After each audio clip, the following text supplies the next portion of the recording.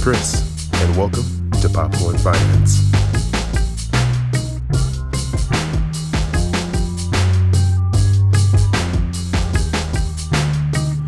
Hey, hope you're all doing well, and welcome to Popcorn Finance, where we discuss the finance issues that we all deal with and about the time it takes to make a bag of popcorn. Last episode, we discussed stocks. It was a quick introduction into kind of what a stock is, how it works, and kind of your role as a shareholder or stock owner, depending on how you want to call it. And stocks are one of the three main asset classes that exist. There's stocks, there's bonds, and then there's cash. So today we're going to be touching on number 2 in that list, bonds. A bond is essentially a loan, and you as an investor are acting as a lender. So if a corporation or a government is looking to raise additional money for, it could be for any reason. It could be for a particular project that they're working on, or just to have cash on hand in case a need arises in the future, they can turn to you in the form of a bond.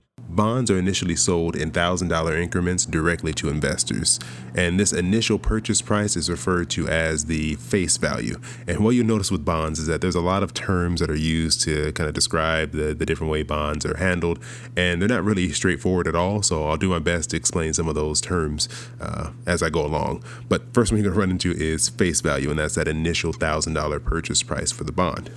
In return for your investment, your $1,000 investment, you'll receive an interest payment, which can be paid out annually or semi-annually. Those are the typical frequencies in which the interest is paid out.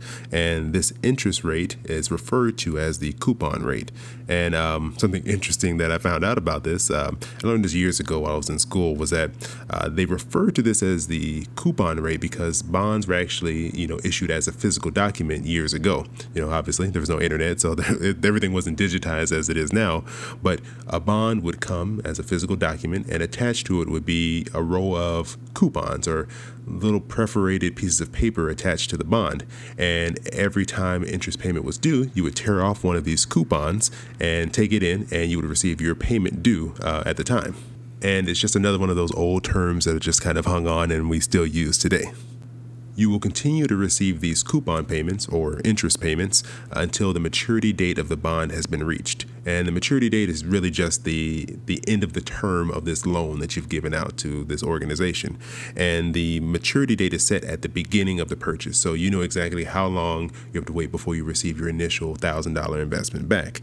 And the maturity date can be anywhere from 1 day into the future to 30 years out into the future. It really just depends on the organization issuing the bond and how long they would like to, wait before they repay the initial investment. And you'll typically see that the longer the term of the bond, so the farther out the maturity date, the higher the interest rate or coupon rate is associated with the bond. And that's just because there's a lot of risk involved when lending money, and when you lend it for extended periods of time, there's a higher increased risk that the company could go out of business, or anything could happen that could result in you not receiving your money back. So to compensate you for that risk that you're taking, you're given a higher coupon rate, which will kind of offset that risk that you're taking by lending your money for such a long period of time. So you may be thinking, why would a corporation turn to individual investors for a loan instead of just going to a bank and acquiring a traditional business loan? Seems like it would be a lot easier to, go to one place, receive one large lump sum of money versus turning to, several thousand investors and collecting $1,000 at a time. And the reason why is that the terms for a traditional business loan may be much more restrictive and costlier for a business than just issuing a bond. For one, the interest rate in most cases that the corporation is going to be paying out to investors through the bond will be lower than the interest rate they would pay on a loan that they'd be taking out from a traditional bank. Secondly, as I'm sure many of you may know out there from personal experience, banks tend to put a lot of restrictions and little rules on the individuals taking out loans, and this is no different for a large organization. And a lot of times they want to avoid these restrictions because they can be pretty significant.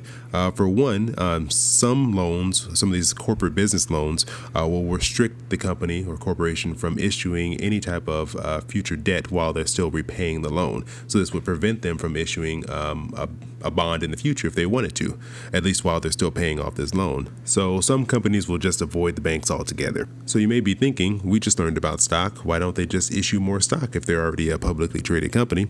And the problem with that is that you run the risk of significantly shifting the balance of power or influence in the company, because remember, each share guarantees you a vote for the board of directors. And if you have a large influx of new shareholders who maybe feel differently than the current shareholders, they could then change the direction of the company by maybe voting in a new board of directors, or at least a few new board members that could change the direction.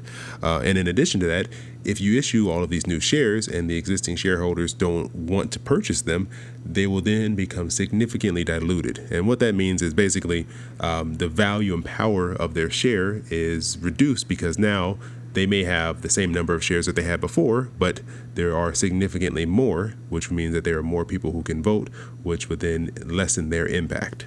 So this is why many companies turn to bonds as a simple method of raising additional money. So that in a nutshell is a bond, and I hope you feel like you understand it a little bit better than you did before. And please, if you haven't already done so, check out the episode right before this one on stocks, so that way you can continue to build your foundational knowledge on investing, because as we move forward, we may get into some areas that are getting a little more complex, and it helps to have some of this base knowledge in place before we get there. So please do. And if you have any questions or comments about anything we've covered so far, anything you'd like me to add, just anything in general, please feel free to contact me through Anchor. You can contact me on Instagram, Facebook, Twitter, all the major social media platforms, because I'd love to hear feedback from you, because I appreciate you taking some of your time out to listen to what we have going on here. So as always, thanks for coming by, checking out what we're doing here, and hope you enjoy the rest of your day. Hey, thanks for listening to Popcorn Finance. If you like what you've been hearing, please favorite the station here on Anchor.fm, or if you're listening to this as a podcast, please subscribe in the iTunes Store, Google Play Store, or via your favorite podcast app. Thanks for listening, and have an amazing day.